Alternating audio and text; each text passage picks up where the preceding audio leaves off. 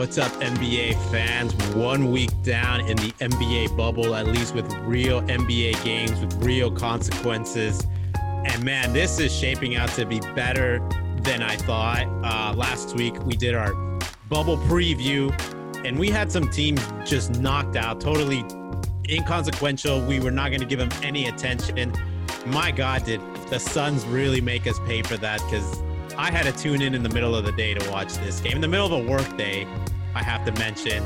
I mean, I had to tune in here on some of these Grizzly games, Pelican games, the Blazers. Like, this is exciting basketball. And if we can figure out a way to replicate this for years to come, I think every NBA fan would agree with it. And I just could not wait to jump in on this podcast, Sean. I know you are feeling the same way. Oh man, I'm so excited. This week has been everything that I've wanted it to be, and more even. Like, every game, like you said, is exciting. I didn't think I'd find myself interested in watching like the Magic versus the Wizards, you know? And honestly, to be honest, like, yeah, it's not super interesting, but it's still like the fact that it's been so long since we had an NBA game when we're getting this closure. And it's honestly been really competitive, and all these games have been super interesting. And I've been listening to games all day at work, just with using the radio apps on my phone. And yeah, it's been awesome. It's so exciting. Yeah, we've got breakdowns this podcast. Of course, we're gonna break down Devin Booker's game winner, the Suns, where they're at right now.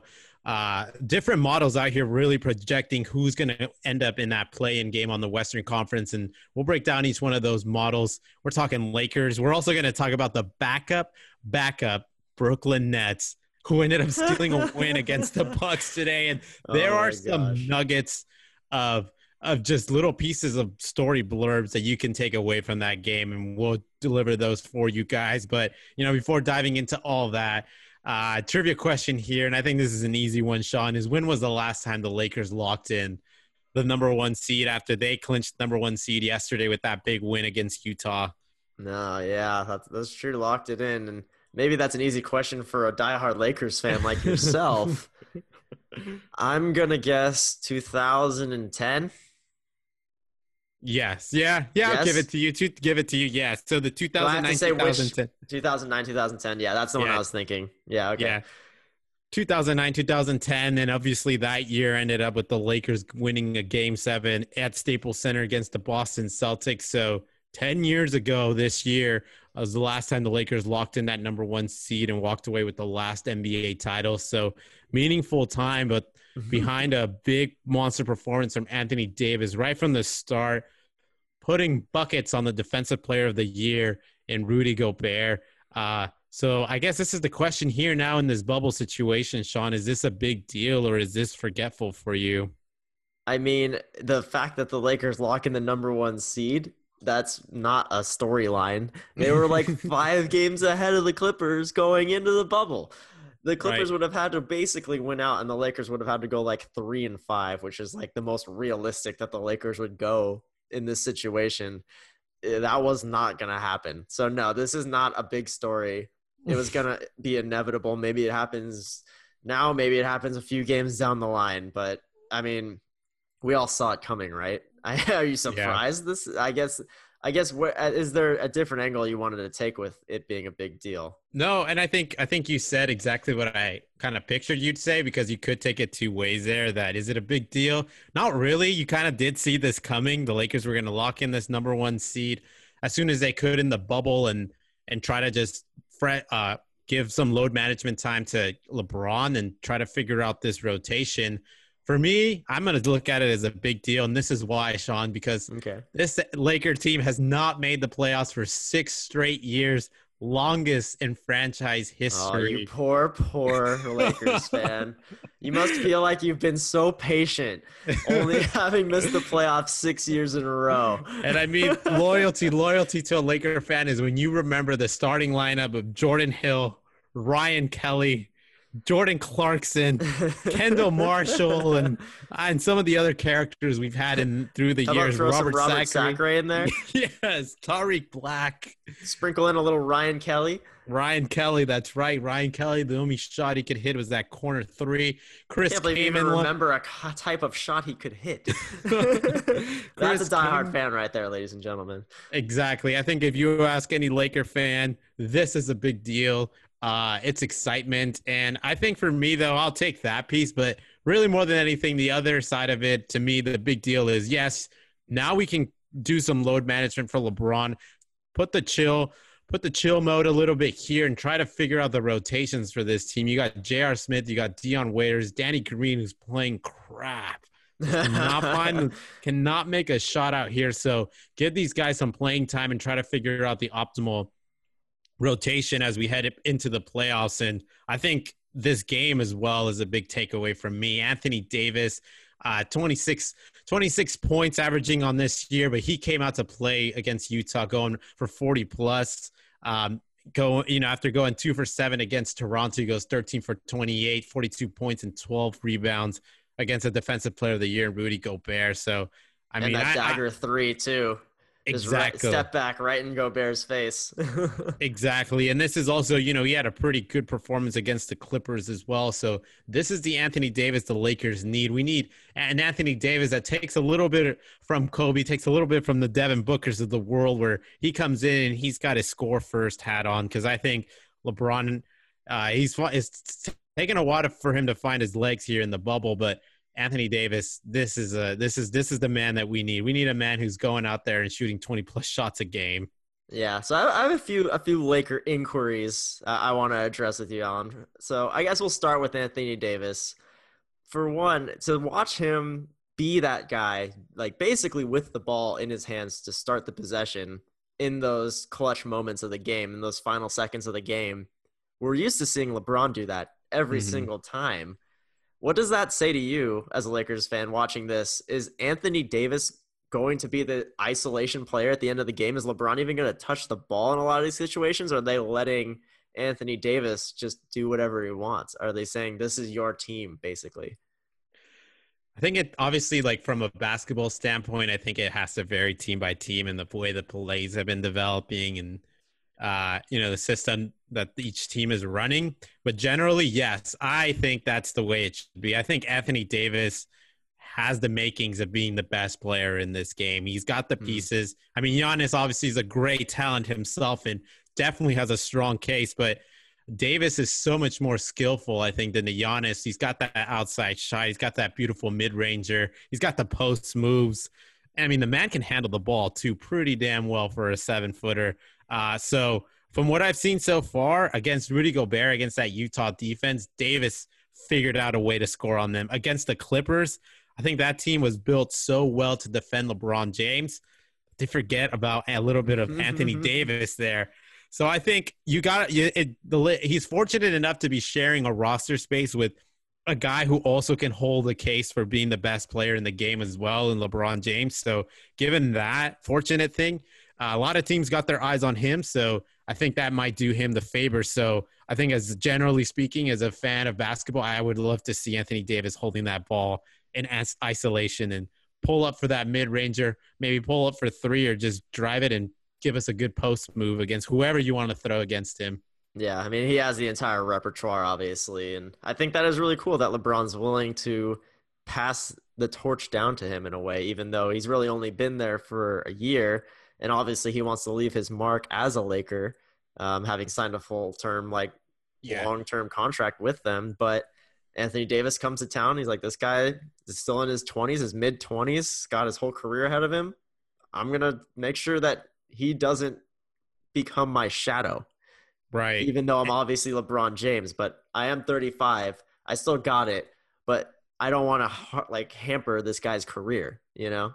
And LeBron is struggling relative to the rest of his career is not an exaggeration. I think right now he's averaging around 19 points, like low 40% shooting at the field goal. I mean, small sample size. That's a small sample size for sure, but it is surprising when it's LeBron James performing this way. And, it's not a big deal. But I think it does all signs point that I think he himself wants Anthony Davis to really take control here. And along that same vein, I think the Lakers against this Utah team did some pretty eye-opening things, and they finally really went with that small ball lineup, Anthony Davis at the center, when they were just struggling to really get some points scored on this Utah team. And it opened up things for Davis. When they go small ball, I mean, it's butter, especially when you have somebody like Kuzma, who's, dude, this man's been shooting 50% from three since this bubble thing started. Like, Kuzma is, yeah, he's balling right now. He's stepping up. So if the Lakers can put four guys out there, give Davis some space to close the game here, I mean, I'm fine with them still starting big, but if this is the play to go small ball, like, Davis is the man who should be holding that ball in the closing minutes. Yeah, definitely. My second inquiry for you, you mentioned earlier that you want to give LeBron some load management. Tell me what load management looks like when you've only played 3 games in 4 months. What are you trying to load manage? Are you just saying that because you're used to load management being a thing? Because you only got 5 more games until the playoffs. You don't think he wants to just play a full amount of minutes and get his legs under him? I mean, that's fair. I think more than anything, it's just having that room to just sit him down when things might, just to lower the risk of injury. But yeah, you're right. I mean, load management does seem a little ludicrous here because you haven't played that many games. You don't have that many. Kawhi Leonard. Yeah, you don't have that many games to go. But I mean, at the same time, you just don't know how much LeBron has under him in his legs. Like, what is his conditioning truly like? I mean, come on, it's LeBron we're talking about. His I don't know though. Always good. I don't know though, man. Sometimes I don't know if these stories that are told in the media, whether that always holds up true, especially in a situation that we just went through COVID. And I'm sure he took some days off to hang out with the family. I don't know. I'm not speculating here, but what I'm saying is that if you have the number 1 seed locked in, then maybe this man should focus more on his conditioning, getting himself ready for the playoffs rather than going out there and taking charges against the Oklahoma City Thunder and who do they got? the Denver Nuggets and the Kings. Like, let's figure out the rotations, and if LeBron needs to sit, let's sit him down and get him in the gym and work on some conditioning, get him ready for playoffs. Yeah, for sure. You have the luxury of doing that, obviously, as the Lakers now, which is cool. Mm-hmm. But you also have the luxury of having some clutch pickups during this faux offseason that we just had, but not in the guy that we thought might make an impact in J.R. Swoosh. Yeah. This Dion Waiters that actually came out, and he actually looks like he's a contributing member of this team. Oh, yeah. I like it. Especially, we're talking Danny Green is just, again, man, this guy is just struggling right now. But if we can get some offense from somebody, and if that's Dion Waiters, if that's Quinn Cook, if that's Jared Dudley, Quinn Cook and Jared Dudley. these guys, Jared Dudley and Quinn Cook, man, Volga was really, really desperately trying to find some rhythm and get this game against Utah. He threw Quinn Cook and Jared Dudley out there before Markieff Morris, so I was a little surprised by that. That is surprising, yeah. But it sparked some energy. But seeing Dion Waiters out there, I'm pretty happy about that. And I think shout out to Rob Pelinka. I think at the same time these guys have been through some, maybe relative to other franchises in the NBA, but not so much. But Rob Pelinka took some hate from Laker fans. You went through that whole Magic Johnson episode. I mean, Magic Johnson straight up calling him out on national TV with Stephen A. Smith. Like, what the hell? It's a distant memory now. Yeah, exactly. Which is crazy because at that point I was like, man, there's no way Rob Pelinka can stay as the GM with all this stuff coming out. But sure enough, he did. The season started, and then just as you keep seeing the Lakers win tally go up, you forgot about everything that happened there with Magic. Exactly. And I mean, the Lakers, they got LeBron James. They figured out a way to trade for Anthony Davis. At that time, it seemed like they gave up a lot, and I'm sure there was a fair share of Laker fans who did not like the way that went down with so many young pieces going out the door. The Lakers didn't have much to play with heading into free agency, and somehow they made something out of the scraps. I don't want to say scraps, but out of the small contracts they were able to pull together. I mean, Dwight Howard right now looks like a gem. Dion Waiters is looking like a gem. I mean, Jared Dudley, I guess maybe in the locker room, but I mean, I'm pretty stunned at how consistent this team has been all year, and even entering into this bubble, how they've just kept their heads up and they pulled out some good wins. There are some tough losses. The Toronto one too, but to be here at the number one seed and Rob Pelinka arguably could be executive of the year. I mean, I would put my vote in for him. I think it's pretty wild. Yeah, you made it. you hit the top of the mountain, my friend. Congratulations. I am pretty. We didn't want the one seed anyway. It's too much pressure. I mean, that Stephen A. Smith, Magic Johnson interview, like that was wild, and I think a lot of people forget about that. But that totally. was real life, and that's it. Like it's been nowhere but up since then. Yeah, exactly. But I mean, on that same vein, in the Western Conference, we're looking at a mosh pit right now, Sean, and it's messy trying to break this down, trying to figure out where to even start. Like, you got Rockets just losing, Blazers winning, the Suns winning earlier, and the Jazz losing yesterday. Like, things are just moving everywhere. You got the Rockets now in the 4th seed, Jazz in the 5th seed, OKC in the 6th seed, but all within just a marginal difference of each other. And every Western team between 9 and 13 basically just right now has a shot at different positioning, maybe except the Mavericks, who seem to be just like stuck on that stuck in 7. Yeah, but outside of that, we got ourselves quite the mosh pit. And I think now would be a perfect time, I think, Sean, to really just jump into these odds that the Ringer and 538 models have right here, and let me know your thoughts. So we got the Ringer. They've got an algorithm, fancy word for saying whatever multiples and formulas they got in the back end. But right now, this is what they're looking at. There's a 23% chance that we see Grizzlies versus Pelicans, 20% chance we see Grizzlies versus Spurs, and 16% chance we see Pelicans versus Grizzlies, as in Pelicans with the 8th seed, Grizzlies with the 9th seed. Those are the 3 most likely things to happen? Yeah, those are the most 3 likely scenarios that are above 10% chance of occurring. Okay. And the 538 model has the Pelicans at a 42% chance of making playoffs, Trailblazers at 26, Grizzlies at 25, Spurs at 3, and the Suns at 2. Which one of these models just like stands out to you, Sean? Well, question which one of these when were these numbers taken? Were they before today? I'm gonna guess, before today or at some point, maybe in the middle of today. They definitely don't take into account the Blazers. Yeah, it probably didn't take into account the Blazers. It didn't take into account Jaren Jackson Jr.'s season-ending injury. Yeah, and it did not take into account the Suns beating the Clippers today.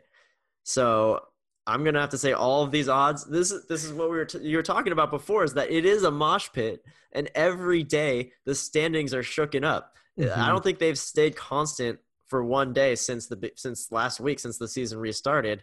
There's been a change every single day, and I think all of these odds are going to be completely different tomorrow morning when we wake up and the Ringer has their new algorithm out. And that's the thing, is that unless we were looking at the live odds of like right now, it's not going to be accurate, because Grizzlies, I honestly think at this point, they do not have a very good chance to even be in the 9th seed with how they're looking. And then the Pelicans, sure, I'll give you the Pelicans. They still seem like they could still be okay as long as they play Zion more than 20 minutes. But the Trailblazers beating the Rockets was huge tonight. And so that is going to catapult their odds.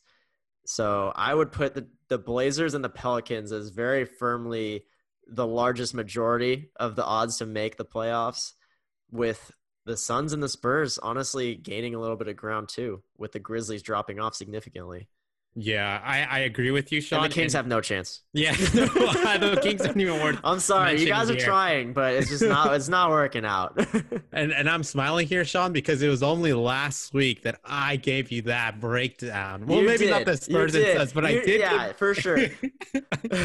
I got to give you credit. I don't know how you call these injuries. You did it exactly the same way with the championship last year with the Raptors in 6. I don't know how you called those injuries, but you did.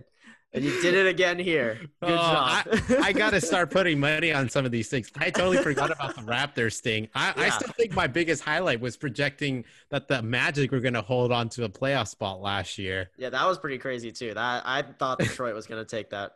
Well, yeah, Detroit made it too. I can't remember who I You thought was thought going to make Heat, you it thought over them. Heat were going to The come through. Heat. Yeah, I did. Yeah. Yeah. Yeah, that didn't Yeah. happen. No, and I mean, I obviously didn't think Jaren Jackson was going to get injured, but I thought the Grizzlies were headed for a free fall, even considering unhealthy Jaren Jackson Jr. But with his injury now, it's over. I mean, it's free fall time. Like now, the question is, can they even get a win? This is who they got: Jazz, Thunder, Raptors, Celtics, Bucks. I mean, the only one I could see them taking a win is Jazz. maybe. Yeah, maybe the Jazz. Yeah, maybe the Jazz. I was gonna say maybe the Bucks with a Bucks team that's the just last gonna. game of the they'll just do whatever. Yeah, they're Okay, gonna so that's straight two. up load. I think that's two wins that they could very feasibly get.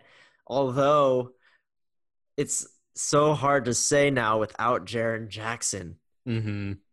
John Morant's obviously, I think, their best player in general, but Jaren Jackson Jr. was their best player in the bubble through those first few games. Shots. He was, I didn't know this guy could shoot the three as well. Oh yeah, I did not know that either. He's been pulling that out of his toolkit occasionally, but this bubble, he's been pulling it out a couple times. He was playing amazing, and if they were going to hold on to this 8 seed, it was going to be with Jaren Jackson Jr. playing amazing. And this kid has so much promise, and it kills me to see him get injured again, like this torn meniscus. Oh, that's so brutal. And I just really hope this isn't an indicator of what his career is going to be like, just playing a few games and then suffering another season-ending injury. This is basically already happened to him twice now in 2 years.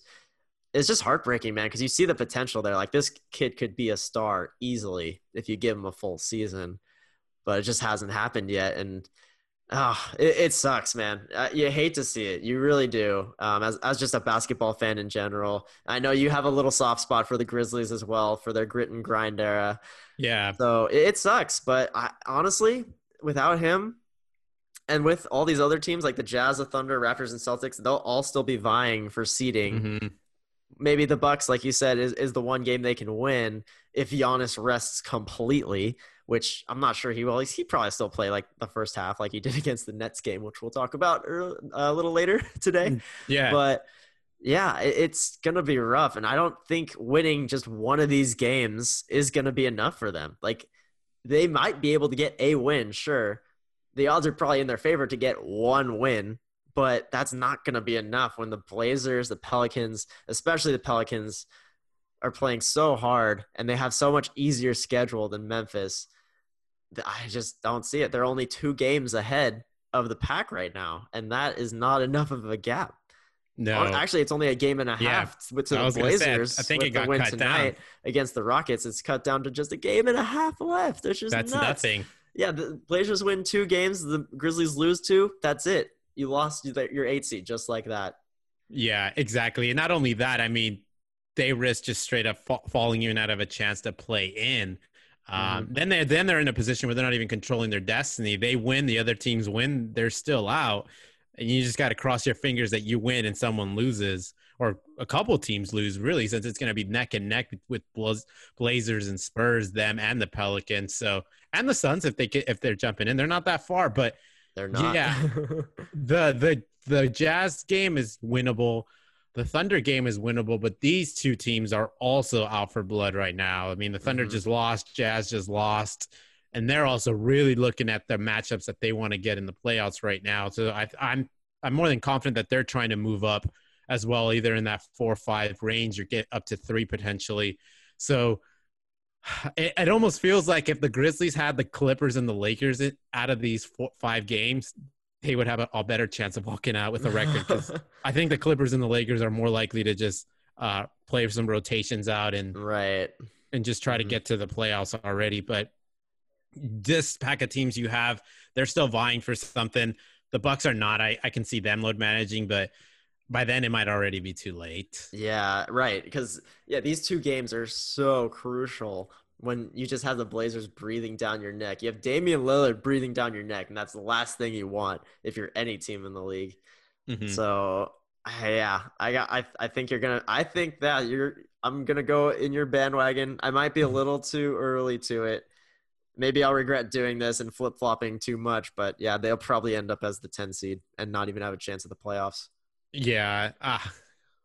It's crazy. I It's did not crazy think to it's say gonna that. happen this soon. I But mean, it's because you have the Blazers who you think are gonna pass them, and then you have this Pelicans team who they haven't played that well yet in the bubble. They're Mhm. 1-2, I think, so far.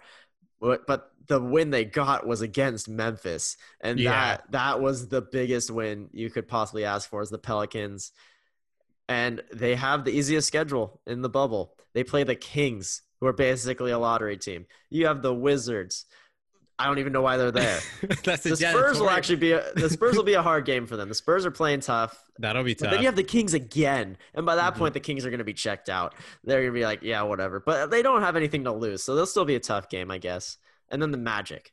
That might be a So that might be a none of load these management teams are game. above 500. None of them. So all of these are winnable. Pelicans could go 5-0 if they play Zion more than 20 minutes. It Yeah, doesn't seem that hard of a formula.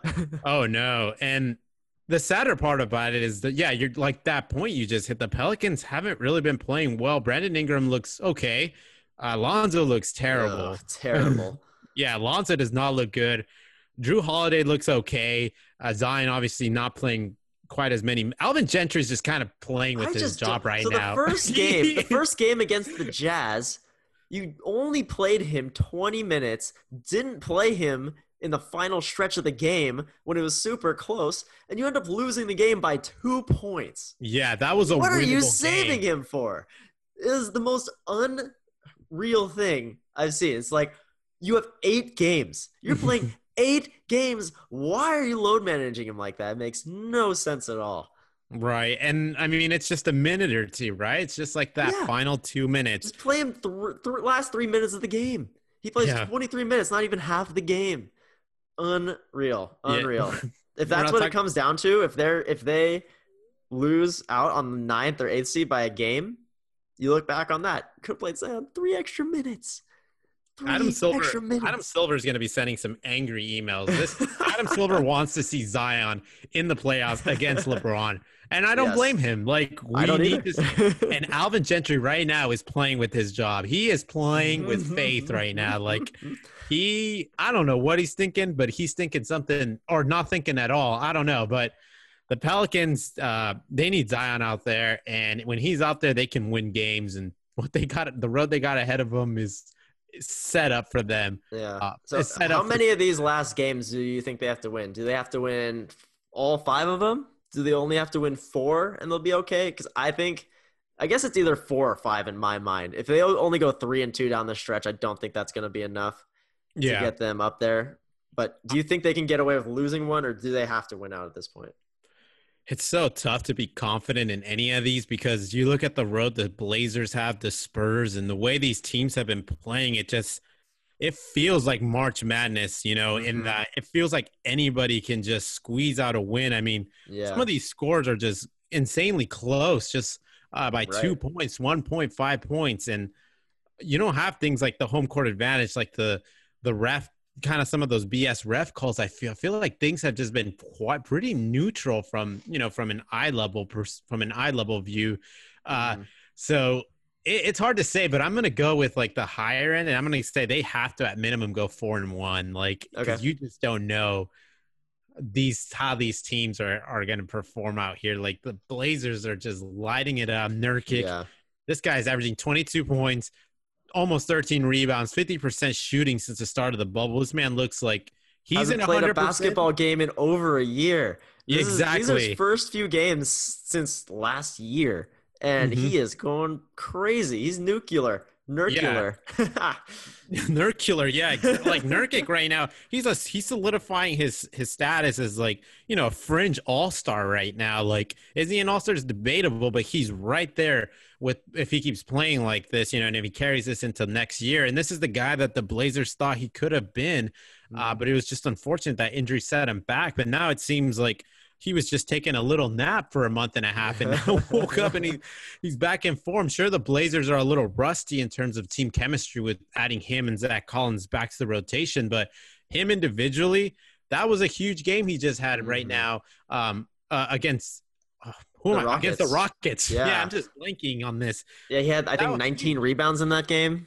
Yeah, he was Crazy. monster out there. Like Carmelo Anthony, same thing. Skinny Mellow, they're calling Yeah. him too. Uh, He had I mean, it's some not like he clutch shot that well. shots. Clutch Yeah, he had some shots. clutch shots. He had some clutch shots. I'll give him that. He has actually been really clutch. I've seen him hit some last minute, or I guess last 2 minutes of the game. He's hit a three-pointer in at least every single game that they've played so far in the bubble. Hmm. Yeah, and right now it looks like I'm not sure it's even debatable. Damian Lillard is the best point guard in the game, and I think he has been this Mhm. entire year. I mean, I'm not really sure who else you can bring up. I guess James Harden at times plays the point guard If you position. consider him point guard, more Westbrook though for sure. But yeah, Yeah, I mean, with Curry not playing, right. yeah, Lillard is still the best point guard in the game that is currently playing. Yeah. So you got to give him that credit. But the Blazers are just playing, like you said, like they have something to play for. Hmm. Like, I mean, obviously a lot of these teams are, but it just seems like the Blazers are on a mission to get this 8 seed, and they're not going to give it up to easily to anybody. Yeah, and they don't have the easiest path, and but the way they've been playing, I mean, it's going to be close. But if it comes down to it being within 4 points with 2 minutes to go, I'm going to give it to the Yeah, I'm Blazers picking the against any of Blazers. these teams, against And the Nuggets, yeah, Clippers, 76ers, Mavericks, or Nets. And I know the Clippers are a tough one, but I don't know if the Clippers are going to come out with the same sense of urgency that the Blazers are in the next right. coming days. So that's why I still lean the Blazers. But against the Nuggets, 76ers, Mavericks, and Nets, yeah, give me the Blazers. If they're right there with them for the game is theirs. Yeah, I could easily see the Blazers winning at least 4 or 5 of these games. And Hmm. I feel like it's most likely that they do. And if that's the case, they're going to end up with the 8 seed. And then they only have to play one game. They only have to win one game to make it in. And then if I'm the Lakers, I'm pretty bummed about that. Yeah, I'm really bummed about that.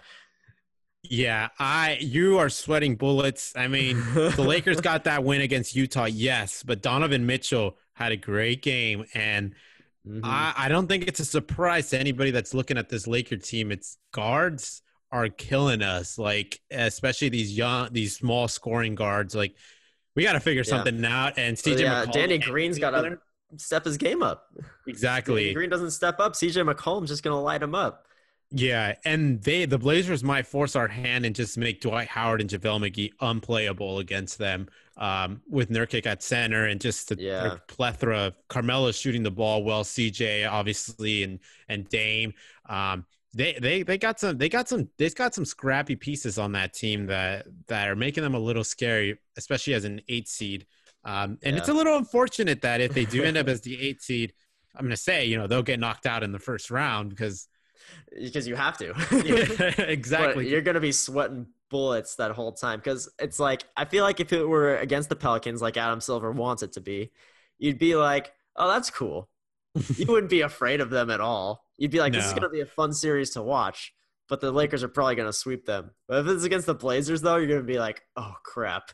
Yeah. Like this could This go is to gonna six You're or gonna seven have to games. be there because Damian Lillard is not gonna go down without a fight.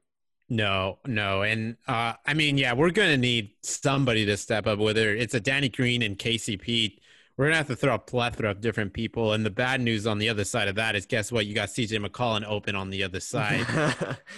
Those small I'm not guards. I'm not sure I don't want LeBron. to see the Blazers either. If I was the Clippers, I'd be like, man, thank God they're playing against the Lakers. Like that is the best case scenario for us. Yeah, exactly. So we'll see how that goes. But the last team right here is the Spurs. 2-3 so far. They lost by 2 against the 76ers. And the Spurs, Shake it, Milton, yeah, last second 3-pointer. yeah, Shake. shaking them down, shaking them down. But the Spurs here, Sean. I mean, are they a big deal? Are they actually here, or are they kind of forgetful, just running on a little lucky streak here? I mean, they're not a big deal because obviously, if they are in that playing game, I'm gonna probably still. They're probably not going to be the 8 seed. And I'm Hmm. gonna give the advantage to whoever team they're playing against. And then obviously, if I'm the Lakers, I'm like, sweet, get to play these old man Spurs. But you can't count them out of having a shot at this thing and making the Pelicans or the Blazers very unhappy because I don't think they were supposed to come in and win 2 of these 3 and almost win all 3 of these games. Mhm. They were definitely not favored to win these. And they have the championship tenure, obviously, with Greg Popovich. They have experienced guys in LaMarcus Aldridge and DeMar DeRozan. Like these are legit dudes, and they know how to play basketball. So, I mean, I honestly think it is kind of crazy that the Spurs did come out and have such a bad season this year for the Spurs, because I thought they'd do a lot better this year. But they're showing it up. And I mean, that win over Memphis was huge. That 2-point win over Memphis, that really shook things up, not just for them, but for all these seeds here. So the road is going to be tough, obviously. But the game I'm looking at on their schedule is that game against the Pelicans 3 games from now. And that's going to be a really fun one to watch, because that could be a big deciding game of whether the Spurs at that point, if they're just out of it or they're firmly in it for those last 2. I agree. They got the Nuggets and the Jazz next. They got to win one of these next 2. And if they can knock out the Pelicans in that third game, they're right there. They're still in that race. And who knows how the things play out for the Blazers. But the next 3 games are huge for this team. I'd say get 2 of the 3, and I must win against the Pelicans. And you were right. The Spurs might end up getting that 9 seed against everybody's projections, because I did not see the Spurs coming here, and they're getting production. You always doubt the Spurs. Yeah, I always do, and they just end up finding numbers and guys just shoveling some form of production, like some random names. Like you got Lonnie like Walker coming out, man. Yeah, Lonnie Walker. You got Keldon Johnson, Rudy Gay, just like finding some NBA life. Like he's just scored 20+ points every single game so far in this bubble. Crazy. DeJounte Murray's been okay, but DeMar DeRozan doing his thing, just going out there, averaging 25+ points since this bubble started. So Greg Popovich is just milking these guys. And I mean, it makes sense, right? We kind of did think that there was going to be some unwarranted, unforeseen heroes given all the rest and just coming out here on fresh legs. So we'll see if this can continue for the Spurs. But I mean, biggest surprise. Let's just jump to these guys right here, Sean. The best for last in terms of like what the hell is going on. And welcome to NBA bubble basketball. That's the Phoenix Suns. Yes, sir. You said last for the Spurs, but the real last team we need to talk about is the Phoenix Suns. I can't say I'm that upset at what just happened tonight against the Clippers to solidify their 3-game winning streak to start this bubble season for them with the most ridiculous buzzer beater I've ever seen. Yeah. Well, maybe not ever, but it's definitely in the top 5 now. Over Kawhi Leonard, over Paul George, fadeaway step back from, I don't know, like 17 feet out by Devin Booker. You forget the pivot spin. Yes, the pivot spin fadeaway. Yeah. What the heck was that? That was a total foul, too. That was an and one. Yeah, well, whatever. That was unreal, though. Like, I don't know how that went in. I don't know how they found themselves in this position. I've joked multiple times in the last few weeks that I don't know why the Suns were even invited to this thing. Yeah. And here they are. They find themselves. They've already supplanted the Kings in the standings, and they're only 2 games out of this 9 seed now, essentially. Well, I guess 2.5 games now that the Blazers won again, but they're right there. Or actually, no, it's a game and a half. They're only a game and a half. Yeah. Yeah. I'm bad at math. But yeah, they're right there. They could easily get the 9 seed. I don't know how they can keep this up.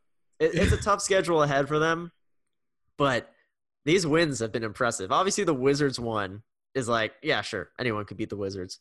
But the Mavs and Clippers are legit teams. And this is kind of what we saw from them at the beginning of the season, of the actual beginning of the season, that they actually came out of the gates real hot. Obviously, DeAndre Ayton looked great until he got suspended. But then they kept winning after he got suspended for like the next 15 games. You're like, are the Suns actually going to make the playoffs this year? And then they did drop off, obviously. They had their injuries here and there. Not having Ayton definitely hurt. But now they're at full force, and they look like they're all fit. Everyone's playing really well, especially Devin Booker, obviously. And it just begs the question, like, can they actually pull this off?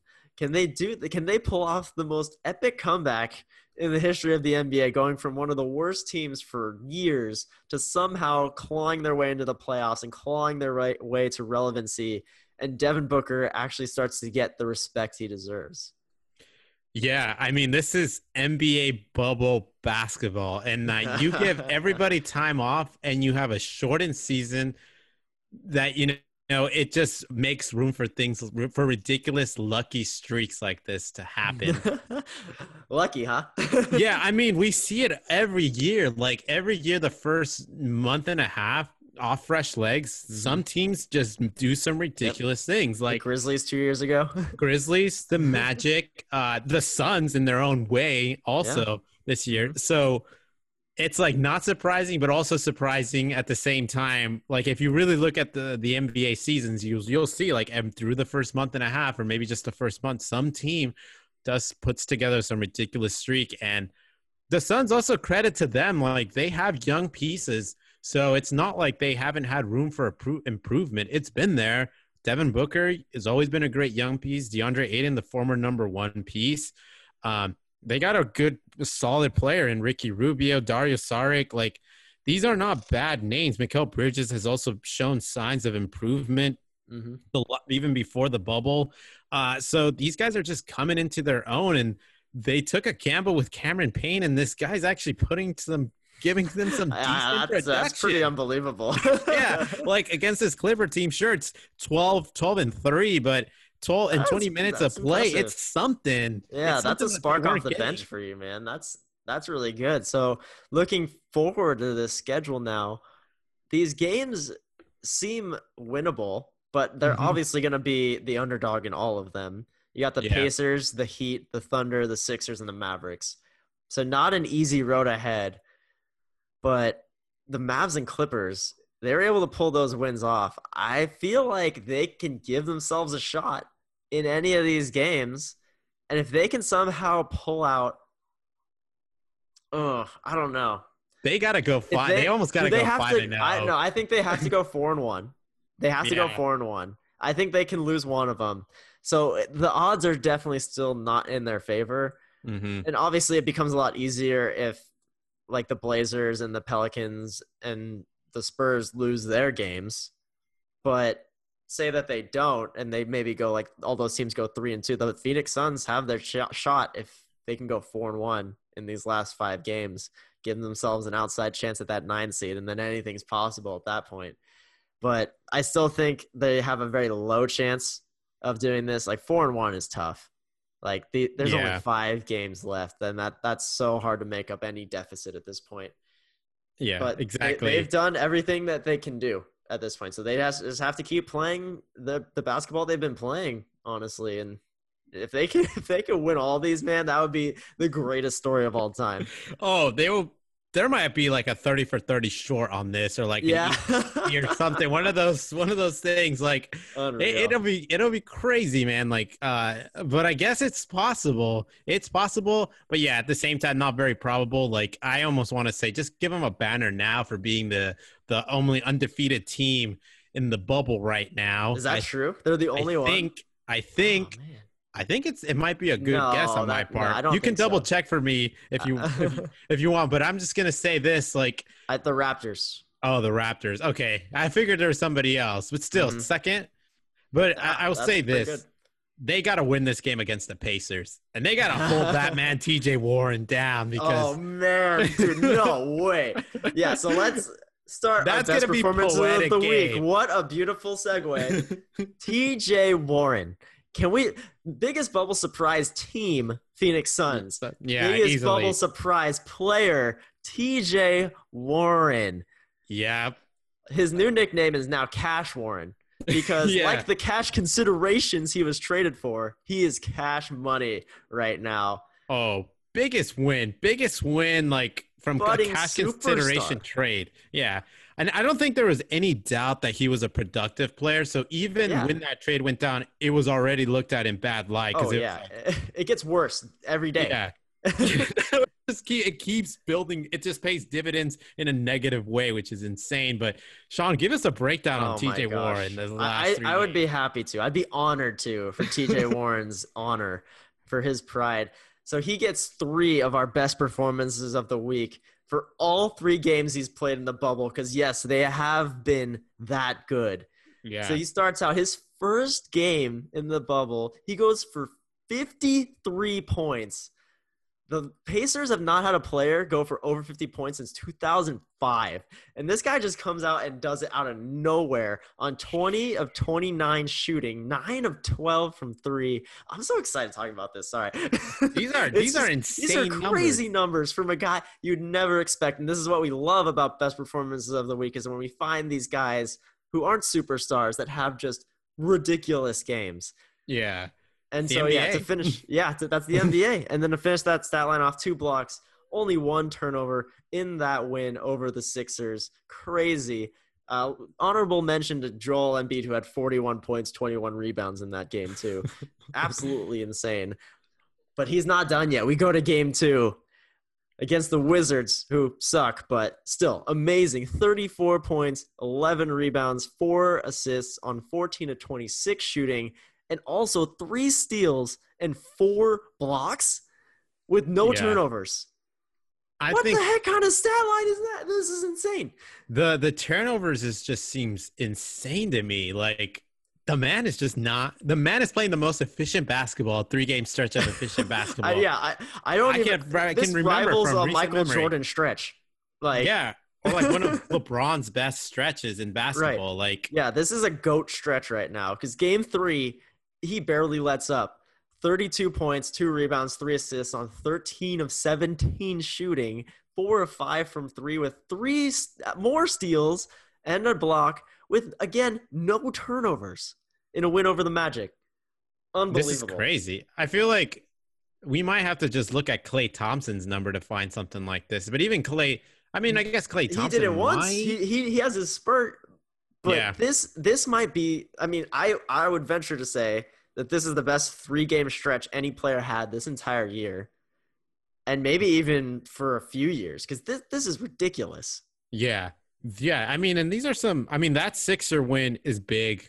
The Magic win, I'm sure the Magic didn't really, throw their G League guys out there. The Wizards, it's okay. Like, yeah, that was a weaker team, but I mean, even 53 points against the Sixers, that alone just really stands out. The turnover rate, like this is crazy. I mean, TJ Warren has shown that this was not a lucky night. Like he's on his way to something special now.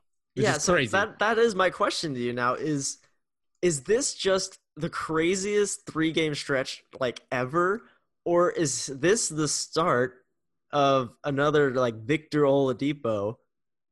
It's like superstar ascension. I don't know. I mean, I'm not so sure I go superstar. I mean, he is 20. He's 26. These are superstar numbers. Yeah, This is Linsanity part 2. It is Linsanity, and I mean, I think it's on its way. Again, it's on its way to something special. Like I think TJ Warren is starting to carve himself a good piece as being a second or third option, and for sure the first option to close out this bubble. And starting next year, he might be that good, solid second or third option. And the Pacers right now must be extremely happy because next year, looking at Victor Oladipo, Domantas Sabonis, and TJ Warren. Brogdon, and now TJ Warren with Miles Turner at center. That is a lineup, man. If he's going to continue playing like this, which obviously it's like we can't expect him to do this, obviously. But what if he does become a 25-point-a-game guy? That would be huge. Huge. I mean, what is this man's contract right now? Is he on a contract year, or is he still got that's a good couple question. more to go? But anyways, I mean, if he, I hope the Pacers have him locked in for something. Because if they don't, this man is going to be due for a big payday as soon as this bubble is over right now. And this is huge. It's huge for TJ Warren. It's just crazy to me that like we were talking about how stupid of a trade it was for Phoenix at the beginning of the season. We were just like, yeah, like how the heck did they give this guy up for nothing? Yeah, And so I now pulled. with each passing day, like they're pulling hairs out of their head, man. Like this is unreal. Yeah, so if this guy, so I just got I pulled it up. So Mhm. fortunately for the Pacers, is locked in. He's locked in for Oh 10 million man. this year and 11 and 12 for the next 2 years. So Wow. this is beyond So gonna. he's This is locked gonna in be for 2 more years. This, and then they a have huge Brogdon for value another deal. 3 years. They have Oladipo locked down. Sabonis locked down. This is the start of like a little dynasty for this Pacers team. Yeah, we are on our way to seeing a Pacers versus Celtics rivalry for the next couple years here in the Eastern Ooh, Conference. I mean the Bucks. Like, come on, Oh, you got the Bucks and too. the I mean, well, Raptors. The Giannis's East future is is up. interesting. Yeah, These top six teams are all very good, and the Pacers, man, that this is scary, honestly, because oh yeah, the Pacers are also have gone undefeated in the bubble. So it's not just yeah. Phoenix and it's not just Toronto. It's the Pacers because Oh of man. TJ Warren. Oh, Because of okay. TJ Warren, I'll man. hang my head up to this guy, but I think the Suns could have really used a guy like T.J. Warren. But you know what? They got Kent Mikal Bridges. They got Yeah, I'm sure they're Cameron so Payne, stoked and on that. exactly. But let's move so on so from that. you don't think he's gonna be a superstar No, from I'm not here on ready to out? say. I'm not ready to He's say not this just man is. flipped the switch and he's decided I'm gonna be a superstar now. I mean, yeah, I'm not ready to call this guy a top 10 player in the league, or think he's gonna be a top 10 player league in the league next year. Is he top 30? Man, maybe. It sounds like he might just be, and he's gonna be a solid second or I third just option on that Pacers team. I'm just baffled. It's gonna be interesting too. Like some of these players that are playing so well in the bubble, like what if they only play well in the bubble and then next year they're just like back to normal? It's possible, man. It is an anomaly time. Again, fresh legs, no traveling. Right. And I mean, I'm not saying that the opponents TJ Warren played against here are subpar, but The Sixers certainly aren't. no. So that there's a degree to that as well. But 3 games is a solid sample size, I think, Mm. from to tell me that TJ Warren is headed for a big year next year, but not. No, I don't see him being a top 10 And player in the league. he makes me so excited to see Pacers games now because I'm like, is he Yeah. gonna do it again? Just what? What? So do you see TJ Amazing. Warren jumping into being an all-star at some point the next few years? It's a great question. It's so hard because obviously in game one, Brogdon wasn't playing. In game two, Odolipo wasn't playing. Sabonis hasn't played any of these games. It's going to be interesting to see what happens when they are at full strength. If he still has the same role, if they allow him to have this freedom that he's had in these 3 games to be this good of a player, if they can figure out a way to keep him at this production while integrating all their pieces the way that they have been, then yes, I do think that he is primed to be an all-star at some point in the next few years, which is crazy for me to say because like with guys like this, role players, essentially, you're like, you don't want to overreact to 1 game or even 2, but now it's been 3 straight games. You're just like, how long can I just not believe in this guy? Like I have to believe in him now. Like 3 games in a Yeah, row. you don't have to believe he's going to be an all-star though. I don't have to, but that's why I'm saying if they allow him to be in the same role that he's doing right now, then yes, I think that he can. This shooting streak he's on is unreal. Yeah. Like obviously there's going to be a regression to the mean, but he's only missed what 12 plus 9 plus 4. He's only missed 25 shots. And he's taken like that's pretty quick math right there. I'm going to say like 70 75ish.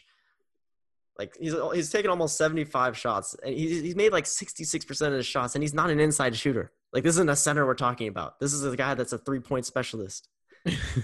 Yeah, I mean it's pretty unreal, but yeah, just like you mentioned, there's a lot of other factors to consider. Is what does this Pacer team look like? What system are they running? Where does TJ Warren fall into that once Victor comes back and once Sabonis comes back as well, and Brogdon, another primary ball handler there next to Victor. So I think this Pacer team is on the right path.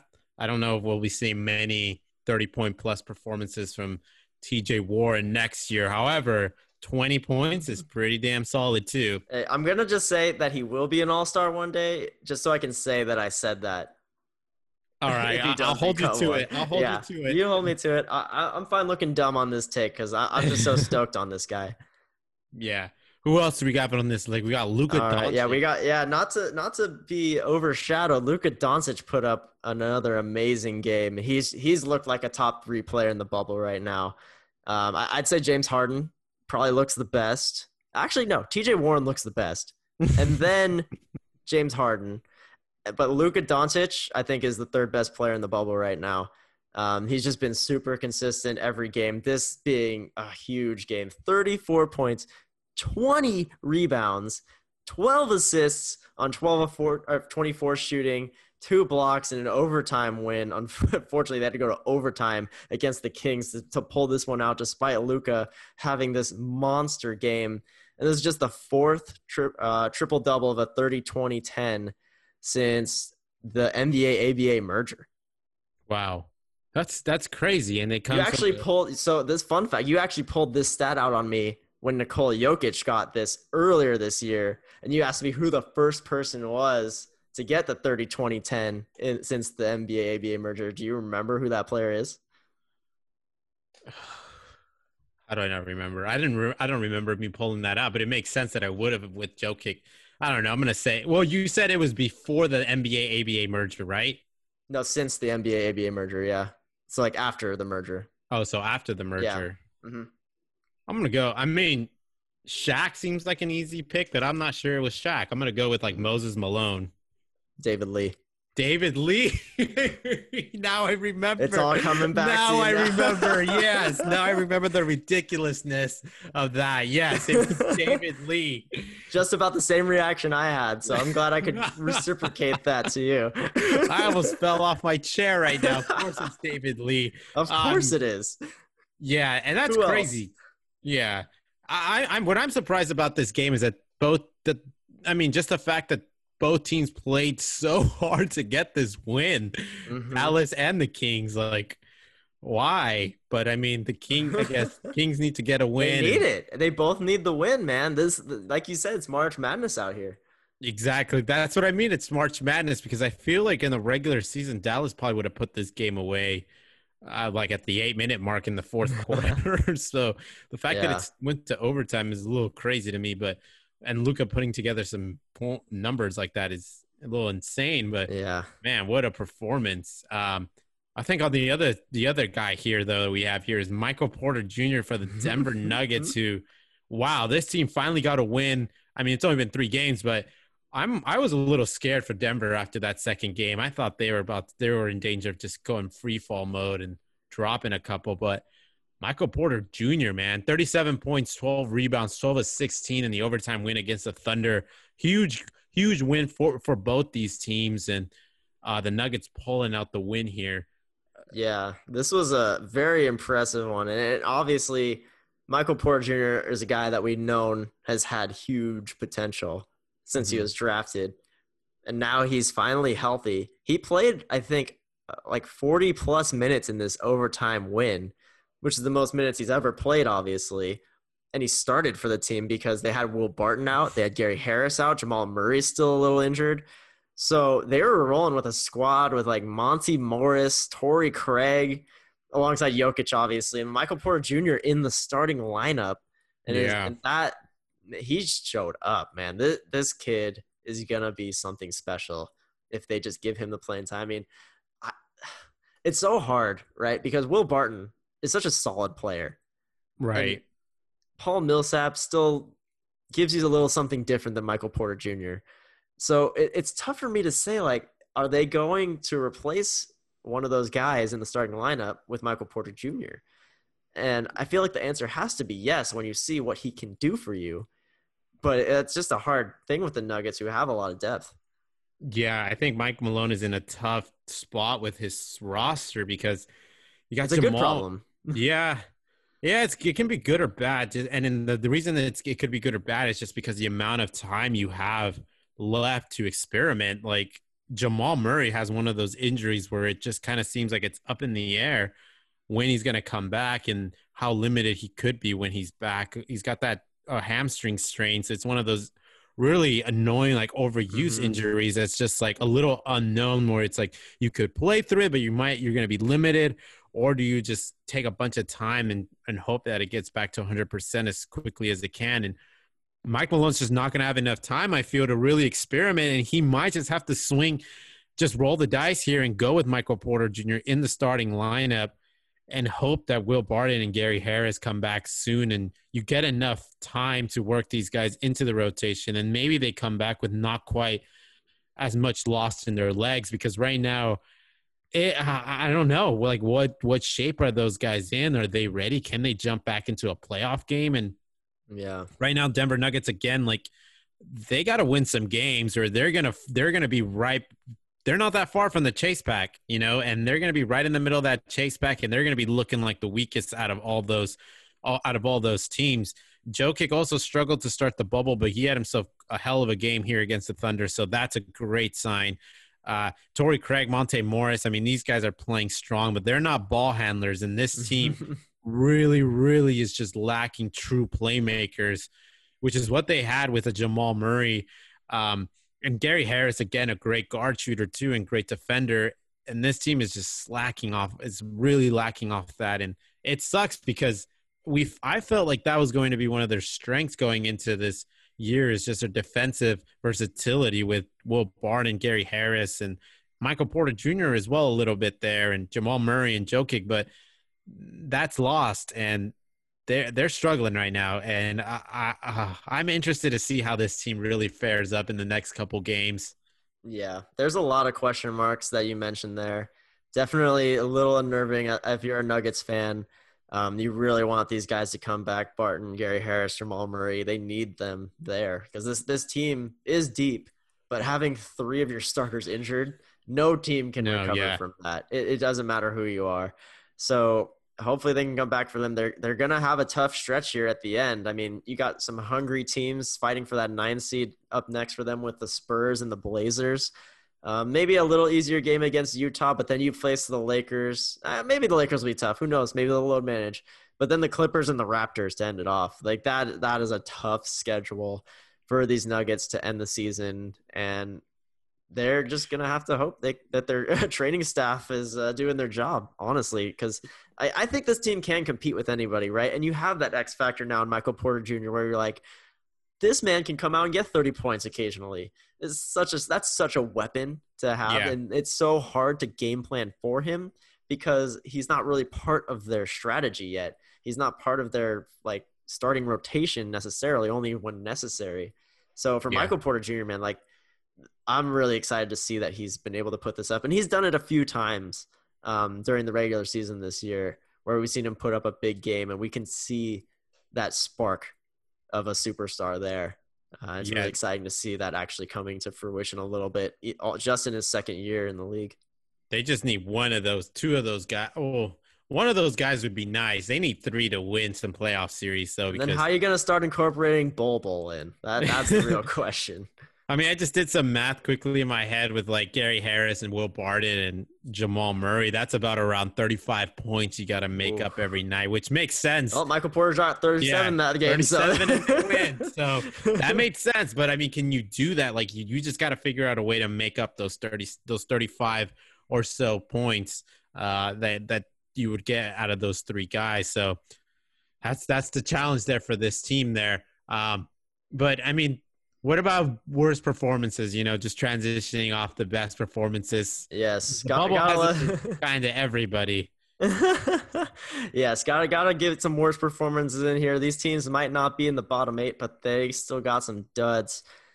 Jason Tatum being the top of the list here. His first game in the bubble, 5 points, 2 of 18 shooting, 0 for 4 from 3 in that loss to the Bucks. Well, they only lost by 7 points. And you like to think that if Jason Tatum shot 6 of 18, they would have won the game. Yeah. Oh, man. 2 of Jason 18, Tatum, man. He's followed it up with a decent game after that. But, yeah, that's pretty brutal. You don't want to see that from the guy that's supposed to be the best player on your team. Yeah, I was gonna say like, yeah, it's a dud, but he definitely have made it up. So we'll give you a little bow tie for that, Jason Tatum. That Bucks loss was huge though. That if they won that game, Mm, man, they'd be right up there still with the Raptors in a contention for second seed. that's true. That's a That's true. huge difference when you're talking about going against the Magic instead of the Sixers. That's Ooh, a huge difference. that's a good point. That is a good. I just have not really been paying too much attention to the East. Um, but I will say this about this next guy, Lonzo Ball, man. Yeah, What is tell me about going on with Lonzo. this guy? There's a couple, the time off, and there were some teams where we pinpointed where we were like, okay, the time off is going to benefit them. These guys, it's going to benefit. I really thought the time off was going to benefit a guy like Lonzo. Like he just had some on and off injuries through the year. It seems like the more time that goes by, the better he gets. And essentially, I thought this guy was just going to come back and just really kill it for the Pelicans. He was going to have a healthy Zion, the full Pelican squad healthy. He's just nowhere to be found right now. Just shooting a bunch of duds, 4 points, 2 for 13, 0 for 2 from the free throw line, 3 turnovers in the loss against the Jazz. And it's a bad lineup, but it's not that much different from what he's been doing in the other couple games either. That was a 2-point loss to the Jazz. Yeah, close one. Make one more shot, Lonzo. Come on. Or make both of your free throws. Exactly. Why is he still so bad at free throws? I don't understand the free throw thing, honestly. Don't understand it. A lot of those Laker guys have not been good at free throws. Josh Hart, I mean, they've been okay, but Lonzo more than anybody. Yeah, that carried over. They're still not good at free throws. Yeah, I think Ingram improved a little bit. Mm-hmm. Yeah. It still seems absurd to be, and even the current Lakers squad is in the bottom percentile in terms of free throw shooting as a team. So it's just an odd thing to me. Free throw shooting is. Yeah. Alonzo did have a sweet lob to Lonzo from half court the other day. That was pretty cool. Oh, Lonzo to Zion. Lonzo to Zion. Yeah. Yeah. Oh, I thought you No. said Lonzo to Lonzo. Oh, no, that'd be pretty cool too. Yeah. And then you got John Morant here, rookie of the year candidate here, 11 points, 5 rebounds, 8 assists, 5 for 21, 1 for Ouch. 10 from 3-point, Oof. a plus or minus of -12 in that loss against the Pelicans. Yeah. Yikes. Yeah, and I think it's obviously like 11, 5, and 8 is not a terrible stat line. But when you consider how much was on the line in this game Mhm. against the Pelicans, against Zion, your rookie of the year rival, which, I mean, I think Jaw's still going to win it because there's just not enough time for Zion to win it. But to go 5 of 21 in such a big game, 1 for 10 from 3, you just didn't show up. And these are the games you need to show up for to prove that you're a star in this league. And Yeah. he faltered. That was a big time mess up by him. Yeah, and I mean, when you're looking at which games you're going to circle with priority color markers or, put a big number one stamp on it, this is the game right here that the Pelicans really aim to take home. And I'm sure Memphis should have also done the same. You got somebody potentially breathing down your neck, and they should have tried their best to walk away with this. And John Morant really didn't. I mean, he took the shots, just wasn't quite nailing them. Yeah, for sure. I mean, he's had some decent games in the bubble so far, so I can't knock him too much. But this was such a big one for him to show up for, and he was nowhere to be found. And so there you go, Grizzlies on a 3-game losing streak to start this out. Yeah. Well, final thoughts to close the podcast. This was an interesting story here. And I almost didn't realize that this happened. And we're talking about the Brooklyn Nets taking down the Milwaukee Bucks tonight. Unreal. This is just crazy. And it just goes to show you that saying where in the NBA, anybody can win on any given night. And it seems like such a cliche when guys say that, but it's true. Right now we have the Brooklyn Nets, the backups of the backup Nets beating the Milwaukee Bucks. So tonight, the Brooklyn Nets sat Caris LeVert, Joe Harris, and Jarrett Allen. Caris LeVert has a thigh injury, Joe Harris back injury, and Jarrett Allen with load management. This is not considering the other names that are not here. Kyrie Irving, Kevin Durant, Spencer Dinwiddie, Wilson Chandler, DeAndre Jordan. We're 5 guys right there who were solid pieces in the rotation. That's like between those 5 and the 3 that sat out tonight, that's their 8-man rotation that they'd usually run. Exactly. And then on top of that, the Nets knew they were going to have this debt issue. They signed Michael Beasley. Michael Beasley doesn't pander, so they don't even bring him to the bubble. And then also Jamal Crawford played in his first game in a long time and got injured in the first quarter. Oh, there you go. There's just like these nuggets that continue to pop up when I'm looking at this story. And here is like the headline, I guess, is according to ESPN stats and information research, this is the largest upset in terms of point spread wise since the Dallas Mavericks beat the Seattle Supersonics as a 9.5 point difference underdogs. 19.5. Yeah, on April 4th, 1993. So, I mean, we're talking about over a decade. We haven't had an underdog in terms of a point spread just bust something out of their ass and take home a win. And, I mean, there's been a couple the last few years. The Suns, the Lakers beating the Warriors. But this is, like, in its own vein. Yeah, just in the fact that 19-point underdogs. Unreal. Yeah, just in the same vein that the Nets ended up scoring 73 points in the first half. Just unreal shooting from all these guys who like, let's see, like, here's no one knows who they are. Exactly. Nobody knows who they are. 73 points in the first half from guys who were you look at the pack of guys who were playing, and only 5 of those guys were on NBA rosters in June. 2 players on 2-way contracts with the Nets and their G League affiliate. So you just got a bunch of dudes on 2-way contracts, dudes who have been journeying up on and off NBA rosters. And this is all with Giannis playing in the first half. 4 of these guys had career highs, and here are the name of the heroes. You got TLC. I'm not even trying to pronounce his name. TLC. With 26 points. Jeremiah Martin's 9 points, a career high. Hall's 9 rebounds, career high. Chris Chizosa, 10 assists, another career high. Unreal. I mean, this is a locker room I want to be a part of. These guys must have been jumping up and down like they won the NBA championship. Oh my gosh, totally. And it's like, sure, like you said, Giannis played in the first half, but obviously if he had played in the second half, they would have won the game. They decided to rest all their starters because there was like no point.